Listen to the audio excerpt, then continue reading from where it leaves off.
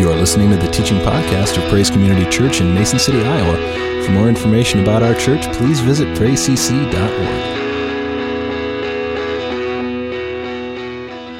I started talking about offense and the consequences, and really kind of ties into with what Kelly's saying. I really believe if we are going to go where God wants to take us, we're going to have to get out of a spirit of offense. We're going to have to agree, and we're going to have to come into a place where we allow God to begin to mature us, to grow us as believers.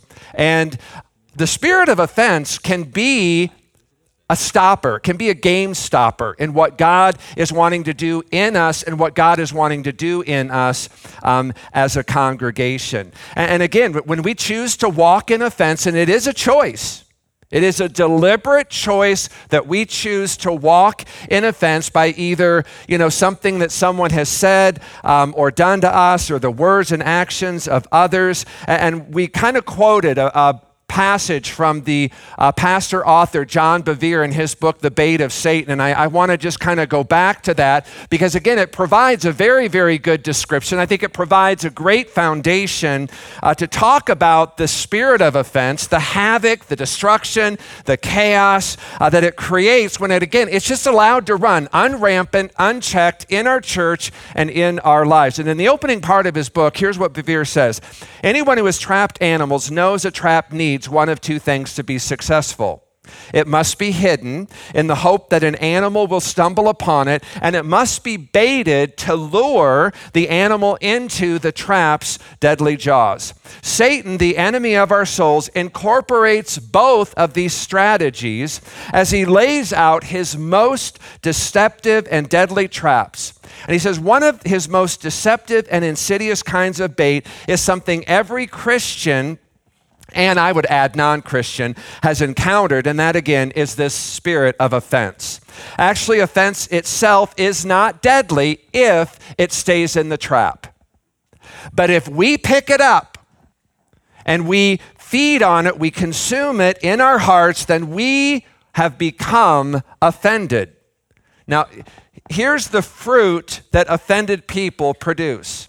Here's the fruit an offended church, meaning you got a lot of people in the church that are walking in offense. Here's the kind of fruit Bevere says that it produces: anger, hurt, outrage, jealousy, resentment, strife, bitterness, hatred, and envy. Some of the consequences of picking up an offense are insults, attacks, wounding, division, separation, broken relationships, betrayal, and backsliding. Often those who are offended do not even realize they're trapped. That's how deceptive offense is. You're offended and you don't even realize it. Because if you realize you're offended and you're walking in offense, it's not deception, it's rebellion. Deception is you have no clue you're walking in it, but you are. They're so oblivious to their condition because they're so focused on the wrong that was done to them, they are in denial. The most effective way for the enemy to blind us is to cause us to focus on ourselves. It was interesting. Someone came up to me and right as I was down in the kitchen this morning and said, yeah, this woman came in and she saw another lady and told me she was leaving the church, that she was not going to be here because of that woman. She would never, ever come back to this church, and then wanted to know what I was going to do about it. I said, thank God she's gone. That's kind of how I feel about the spirit of offense. If people are going to come in here with a spirit of offense, it's either like, okay, we got to change our hearts and choose not to walk in offense, or leave. Because God can't do anything with the spirit of offense in us or the spirit of offense in our church. It hinders God from doing and moving in ways that God wants to move. So again, you can see that being offended, it is serious stuff. It is damaging. It is destructive to you. It can be damaging and destructive to the body. And so we need to understand what it is and how do we begin to deal with this. And the first thing we talked about, again, was that opportunity to be offended. It's always going to be present.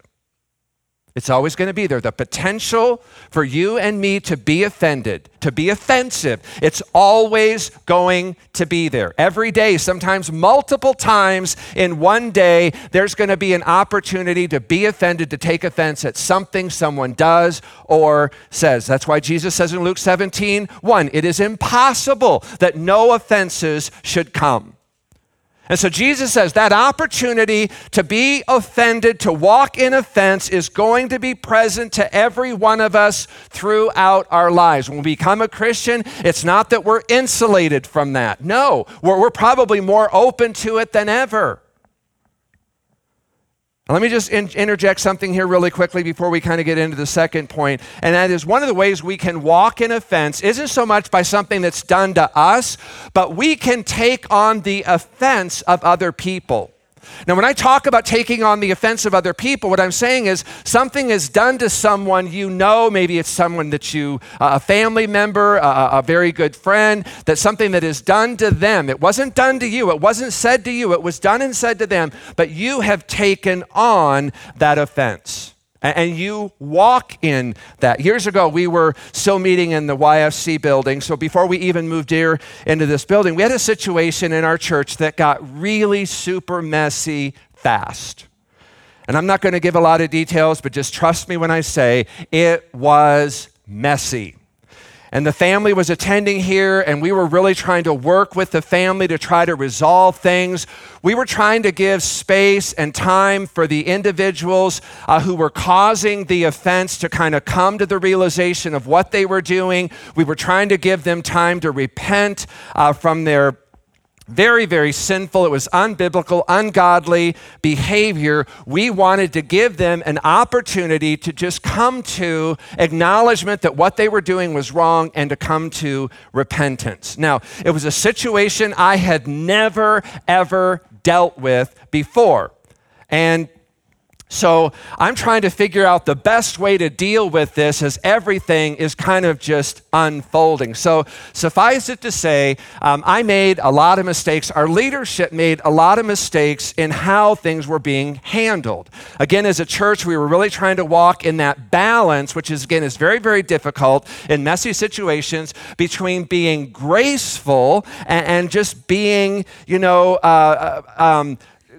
patient, that long suffering that the Bible calls us for. And we're also at the same time, we're trying to be faithful to God's word. We're trying to be faithful to the moving, the leading, the guiding of the Holy Spirit. We were willing to call sin, and we were. And so there was this couple in our church who were particularly close to this family. And the longer this situation went on, the angrier they got, and they became very impatient, and they started to become very vocal in their displeasure in the way things were being handled by me and our leadership. And I met with them, and I tried to explain to them what we were doing and how we were trying to handle things and allowing them time to come to, again, repentance and acknowledgement of their sin. And eventually, they had just had enough. And they just, accused us of coddling this person and demanded I bring this person before the church. Bring them literally, physically up before the church, expose them before the congregation, denounce them before the congregation, and kick them out. Very, very dramatic. Now, I know there's a biblical reference for that. I didn't believe we were at that point yet. And even if we were, I was not convinced that was the way God wanted us to go in dealing with this. Well, to make a long story short, they became so angry, they just left the church. As they're walking out, they are speaking curses on me, on our leadership, curses over our church. And I tell you that story because what really happened here was this man had taken on the offense of someone else, acting as if the sin had been committed against him, his family, and it hadn't. He was merely a friend of the person whom the offense was being committed against, and at some point, he just took that offense upon himself. And again, the point being, you can take on the offense committed against other people, and it'll have the same consequence and ramifications in your life. To this day, and that was again about 10 years ago, whenever I see this family, if I see this family in public, they will just look the other way. So the opportunity, again, Jesus says it's impossible that offenses are not going to come. So the opportunity to take offense is always going to be present, and it doesn't always have to be an offense committed against you. It's very easy to take on the offense of other people. The second thing we talked about regarding offense was we have no biblical grounds. None. Zero, zip, nada. No biblical grounds. You have no right. God does not give you permission. The Holy Spirit does not give you permission to be offensive or to take offense. Colossians 3:15, again, we looked at what Paul says. Since God chose you to be the holy people whom he loves, you must clothe yourself with tender-hearted mercy, kindness, humility, gentleness, and patience. See, when you start getting filled up with that kind of stuff, there's not going to be room for offense. Paul goes on and says, you must make allowances for each other's faults and forgive the person who offends you. Remember, the Lord forgave you, so you must forgive others. And the most important piece of clothing you must wear is love. Love is what binds us all together in perfect harmony, in perfect unity. And let the peace that comes from Christ rule in your hearts. For as members of one body, you are all called to live in peace and always be thankful. I love in Wendy's prayer this morning. She was just calling all of this forth. And again, we got to choose. Do we want to walk in that? Do we want to be clothed in that? Again, it's a choice. And the scripture makes it abundantly clear that as holy people whom God loves, you must. Do you get that? You must. It's not a suggestion. It's not just God saying, here's alternative, here's a good idea. You might maybe think about this. He said, no, you must. Paul said, if you're going to guard yourself against taking offense and being offended, you must clothe yourself with tender-hearted mercy, kindness, humility, gentleness, and patience. Again, not a recommendation. It is a commandment. Why? Because people are watching us. Our witness is on display. Our holiness or our lack thereof, it's kind of on public display for everyone and anyone to see. And let's be honest. Forgiveness usually is not our first reaction when someone offends us, isn't it? It should be, but it's not. And I'm speaking more from my own experience than any of yours. The Bible says it should be. But what amazes me is if someone said or did something that caused you to be offended, the question is, why punish yourself by leaving the church, by breaking fellowship? John Bevere would argue because that's what offended people do. That's their fruit. That's the byproduct when they take on offense. They leave rather than remain. They don't know how. They're not willing to make allowances for other people's faults, their failures, their mistakes, their shortcomings. They don't have the maturity. They don't have the depth in Christ to begin to work it out like you would in a family. Kelly talked about that. Things do get messy. Things do tend to get ugly sometimes in a family. And if we're going to come into that maturity, if we're going to come into that depth of the Spirit that God wants for us, for this congregation, we've got to learn how to be able to work through those situations. Remember the quote I shared from his book. He said, offended people produce much fruit. Anger, hurt, outrage, jealousy, resentment, strife, bitterness, hatred, envy. He said some of the consequences of picking up an offense are insults, attacks, wounding, division, separation, broken relationships, betrayal, and backsliding. Again, do you see, do you understand the potential danger that is involved when you and I choose to be offended by something someone said or did? And if you're here today struggling with hurt and anger, maybe you're here and you've got outrage and jealousy, resentment, strife, bitterness, envy. Maybe those are kind of pretty active fruits in your life right now. It's possible that maybe you're walking in offense because of something somebody said and or did, and it is having this kind of an impact in your life. See, I can stand up here all day, and not just me, any of you, Jim, Jessup, Joquin, any of you can come up here and be as offensive as we want to be, as we can be. I could yell at you. I could make biting, sarcastic remarks about your looks. I could say things about your mother. Whatever it is to trigger you, regardless of what I say or do, regardless of what anybody else says or does, that does not give us, you, me, us, the right, the grounds, the authority to be offended at my offensiveness. Now, I have no biblical right, zero, zip, nada, none. I have no biblical right. I have no permission from God. I have no leading. I have no authority from the Holy Spirit to be offensive towards you. I don't. But that's on me, not you. But when you take offense to what I do, it's on me and it's on you. Jesus clearly again states, it's impossible that no offense should come, but woe to him through whom they do come. So again, if I'm acting offensively toward you, woe is me. But if you pick up that offense, you take on that offense, the Bible would say, woe is you. There's a price to be paid on both sides. If I'm acting offensively towards you, woe is me.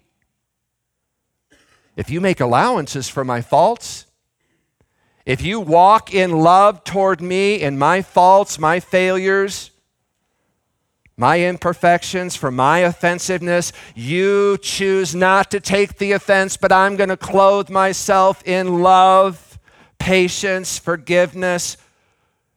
You have avoided the deadly trap the devil has laid for you through my offensiveness. Do you see that? This could transform some of your relationships, and it could save some of you from a lot of heartache, both inside and outside the church, if you have ears to hear. Look at what Ecclesiastes 10:4 says. If a ruler's anger rises against you, do not leave your post. Calmness can lay great offenses to rest. Great calmness. In other words, your response has the potential to lay great offenses to rest. I love how the Living Translation quotes this one. It says it like this: if your boss is angry with you, don't quit. A quiet spirit, a gentle spirit can overcome even great mistakes. Again, if someone is offensive towards you, don't quit. Don't leave. Don't quit your post. Don't walk out of the church. Don't resign. Don't allow that person's actions to control you, to control your actions, or to dictate your attitudes. When somebody does or says something offensive, you do not have to take that offense on. It's a choice of whether you're going to be offended or whether you're going to walk in tender-hearted mercy, kindness, humility, gentleness, patience, and calmness. Do you realize when somebody's ungodly action causes an ungodly reaction in you, you have given that person a tremendous amount of control over your life? It's true. When you can say or do something that causes me to take offense, do you realize I have yielded control of my choices and a part of my life over you and to you? Look at our culture today. Liberals offended by conservatives, conservatives offended by liberals, Republicans offended by Democrats, Democrats offended by Republicans, Jews offended by Muslims, Muslims offended by Jews, Christians offended by atheists, atheists offended by Christians, pro-lifers offended by pro-choicers, pro-choicers offended by pro-lifers, homosexuals offended by heterosexuals, heterosexuals offended by homosexuals, whites offended by blacks, blacks offended by whites, illegal immigrants offended by non-immigrants, non-immigrants offended by illegal immigrants. Is it any wonder why today's culture, the climate in our country today is so full of hate and division. We can disagree with each other. I don't have to like everything you say or do. But I can still respect, I can still love, I can still honor you. The part of you that's made in the image and the likeness of God, no matter how difficult that may be to see sometimes, it's there. It's there. It's there in me, it's there in you. It's just what you choose to look for. Look at what Jesus says in Matthew 24:10, and he says, and then many will be what? Offended. Will what? Betray one another, and will what? Hate one another, and become what? Lawlessness will abound. The love of many will grow what? Cold. But what about that one who endures to the end? Yeah, he's going to be saved. Saved not just in the sense of salvation, but saved in the sense of a lot of heartache. Do you see the progression in that verse? It starts with becoming offended. That's the first thing Jesus mentions, the spirit of offense.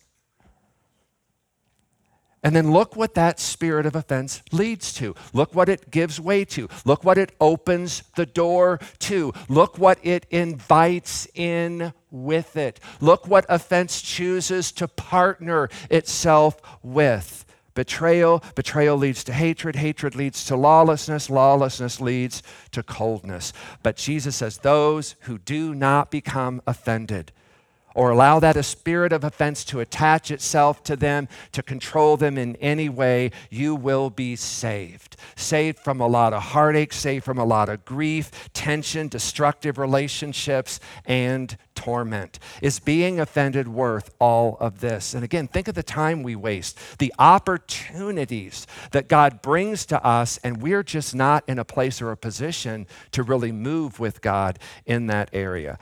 How many of you chose the clothes you're wearing this morning? This will be fun. How many of you, your wives, picked the clothes you're wearing this morning? That's why you match. That's why you look so nice, right? Again, you decided probably primarily what you were going to wear this morning, right? And the Apostle Paul says you have that same ability, that same freedom in what you choose to clothe your spirit, your heart, your attitude in this morning. You have the freedom to clothe yourself in offense, or you have the freedom to clothe yourself in tender-hearted mercy and kindness and humility and gentleness, patience and calmness. You decide. Nobody else can make you do or be or say something you don't want to do, be, or say. Let me just close with this story. Many of you know my dad died the end of this past July. And I have an older brother, and we have never, ever gotten along. I don't ever remember a time growing up with him that I ever had really good feelings or good thoughts or good memories of him. We've never really gotten along at all. Growing up, he was, from my perspective, he was a bully. He was very mean. He was cruel. And I just never liked the guy. We left home. I never really ever saw him, never really communicated with him, except for those rare times that we would have kind of family gatherings and we would both be there. And then I would kind of just tolerate him and he me. And if we ever did have any kind of meaningful interactions, they were very, very few. They were very far between. And I can tell you that they were very fake and they were very shallow on my part. Okay? I just did not want to be in any kind of a relationship with him. So as my dad got very, very sick, a lot of you know, he ended up here in Mason City at our home. And because of that, my older brother started coming up and started seeing my dad because we realized that my dad was dying. And you know, my brother needed to come and you know, we had to make allowances for that, right? And so I knew I was going to have more interactions with him, especially as he's coming to see our dad. And I just cringed. You can ask Janie. I just cringed at the thought of him coming, and I really found it very difficult to be around him when he was here. I would mainly be there to greet them when they arrived and to say goodbye when they left. And I just tried to keep my interactions in any time just very, very minimal. Sometimes I would just leave altogether. So during all of this, my older brother is being so nice, which was very, very unusual for him. He was being extraordinarily helpful. He's being profoundly grateful toward me because he sees everything my sister and I are doing for my dad, realizing if this was him, he could never do it. So he is so grateful, thanking us all the time and how much he appreciates everything that we're doing, taking care of my dad in his final days of life. And he's trying very hard to be a brother. But you are not a brother to me. You are a bother to me. And I wanted nothing to do with it. I was trying to be kind, but I knew deep down inside my kindness was faked and forced. So my dad dies, and we go through all of the things we had to do with that, having him buried in northern Minnesota, dealing with all of the estate issues. And my brother, again, is right there trying to do everything that he can to be helpful, to be kind, to be grateful. And I am just trying to get all of this done so I can be done with him. So everything is pretty settled. My dad is buried. The bulk of the estate is pretty much done. And I'm just trying to get back into a life, a pattern of normalcy.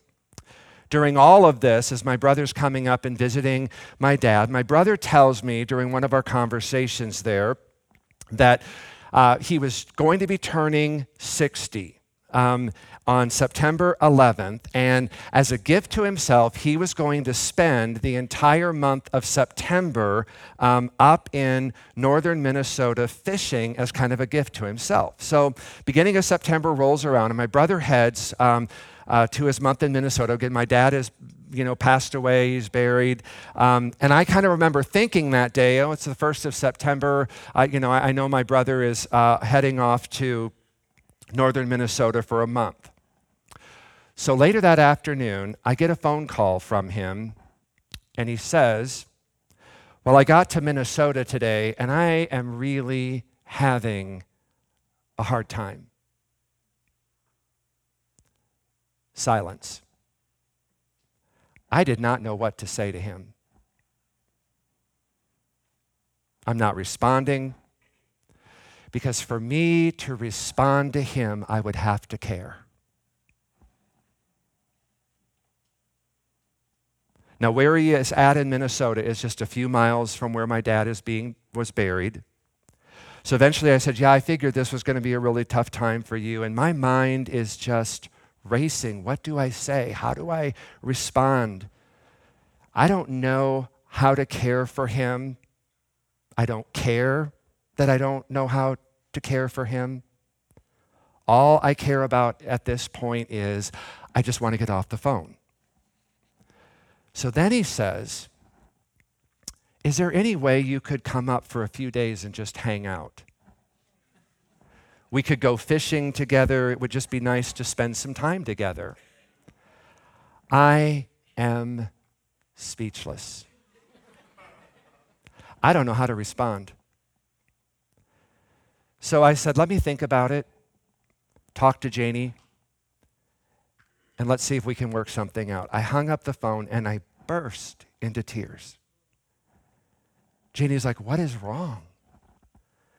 I said, he is being so much nicer to me than I am to him, and I am the Christian.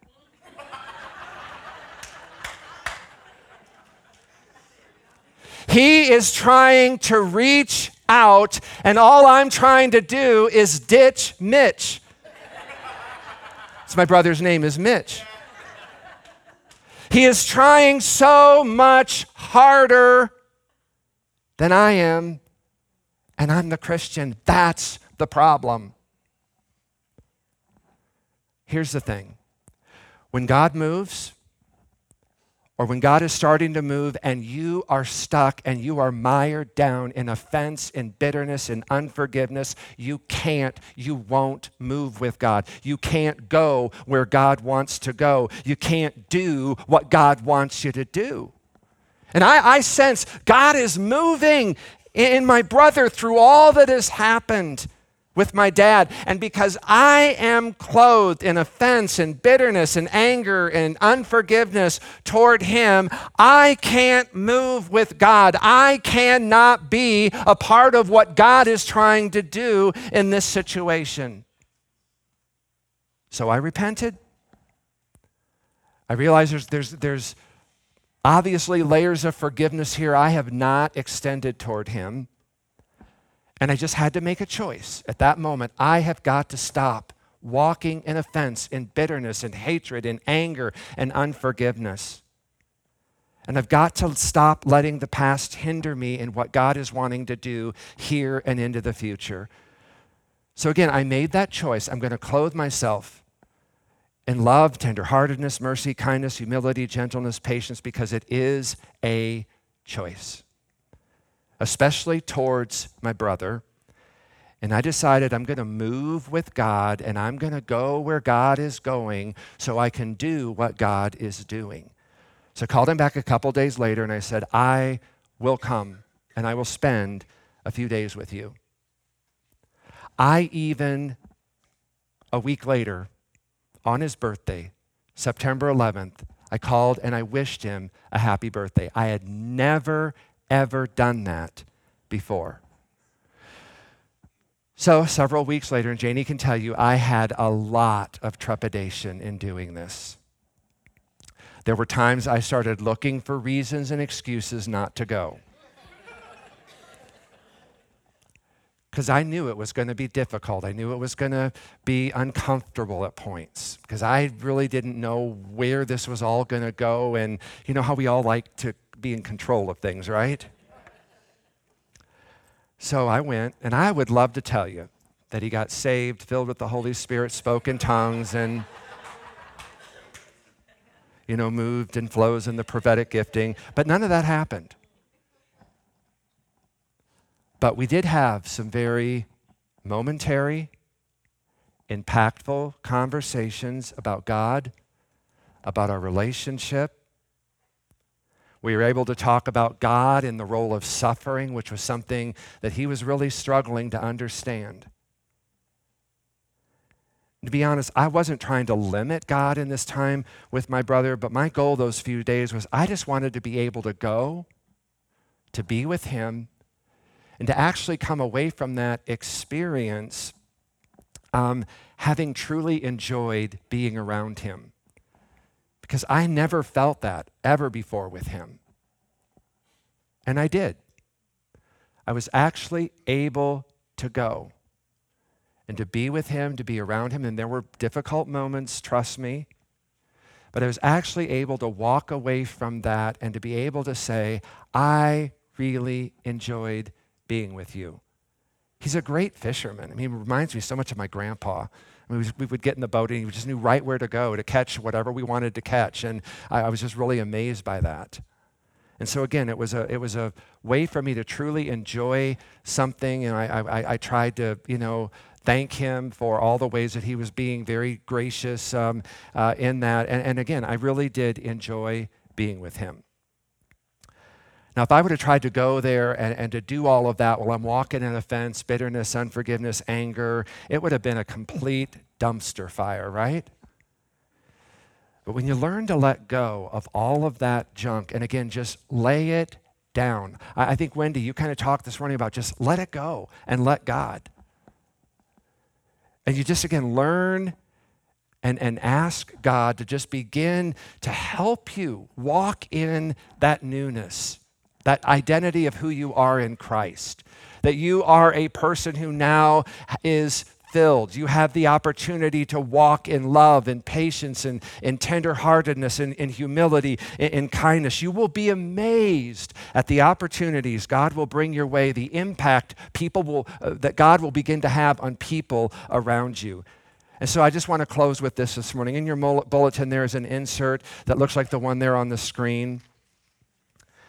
And I'm just asking each of us individually and as a congregation together, can we just as a family commit to this? I do not want to walk in offense, in bitterness, in anger, in strife, in division, in chaos, in disunity. I don't want to do that anymore. And I choose this morning that I want to walk a completely different way. I want to walk God's way. And I want to be clothed in tender-hearted mercy and humility and kindness and patience. I want to put on that most important piece of clothing, love. I want to be able, again, to allow love to cover a multitude of sin. I want to make allowances for people's faults, their failures, and their mistakes. I don't want to hold people to a standard of perfection that's impossible for any of us. I want to walk, and I want to make allowances for people's faults, their failures, their shortcomings. And man, when somebody says or does something that offends me or has the potential to offend me, I'm not going to run from them. I'm going to go to them, and I'm going to talk with them, and I'm going to share with them that maybe what they did or said, it hurt me. Can we talk about that?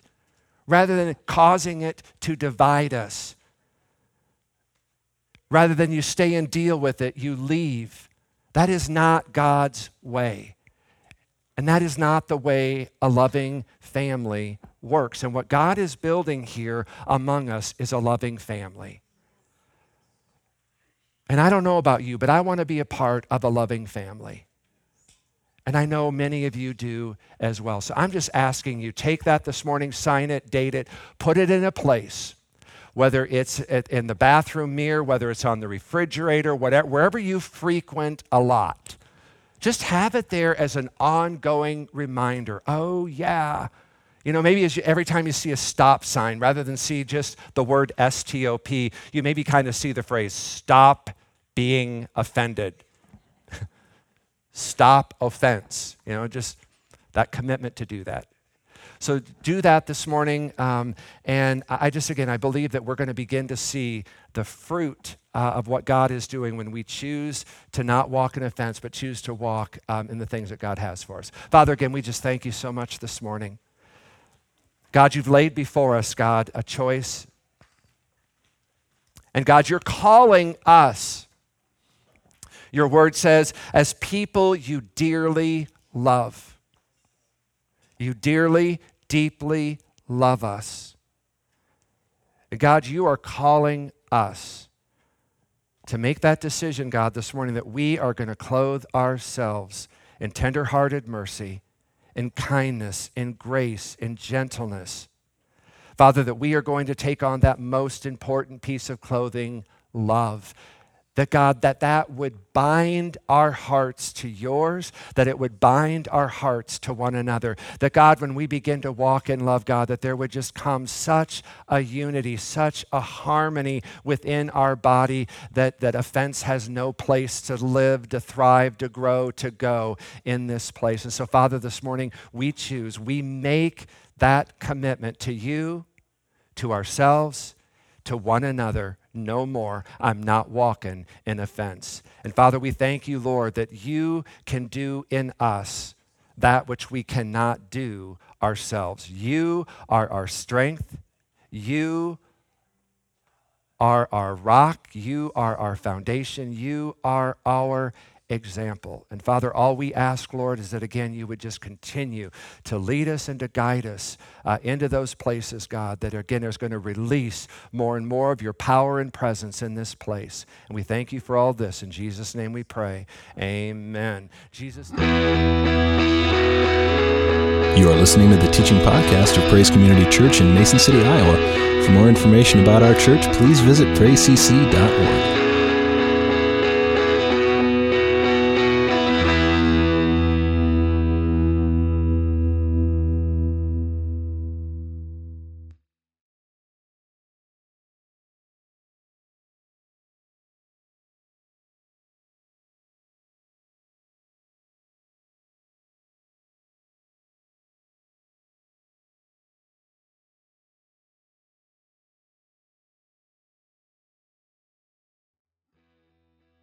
Thanks for listening. For more information about Praise Community Church, including gathering times and events, please visit us at praisecc.org.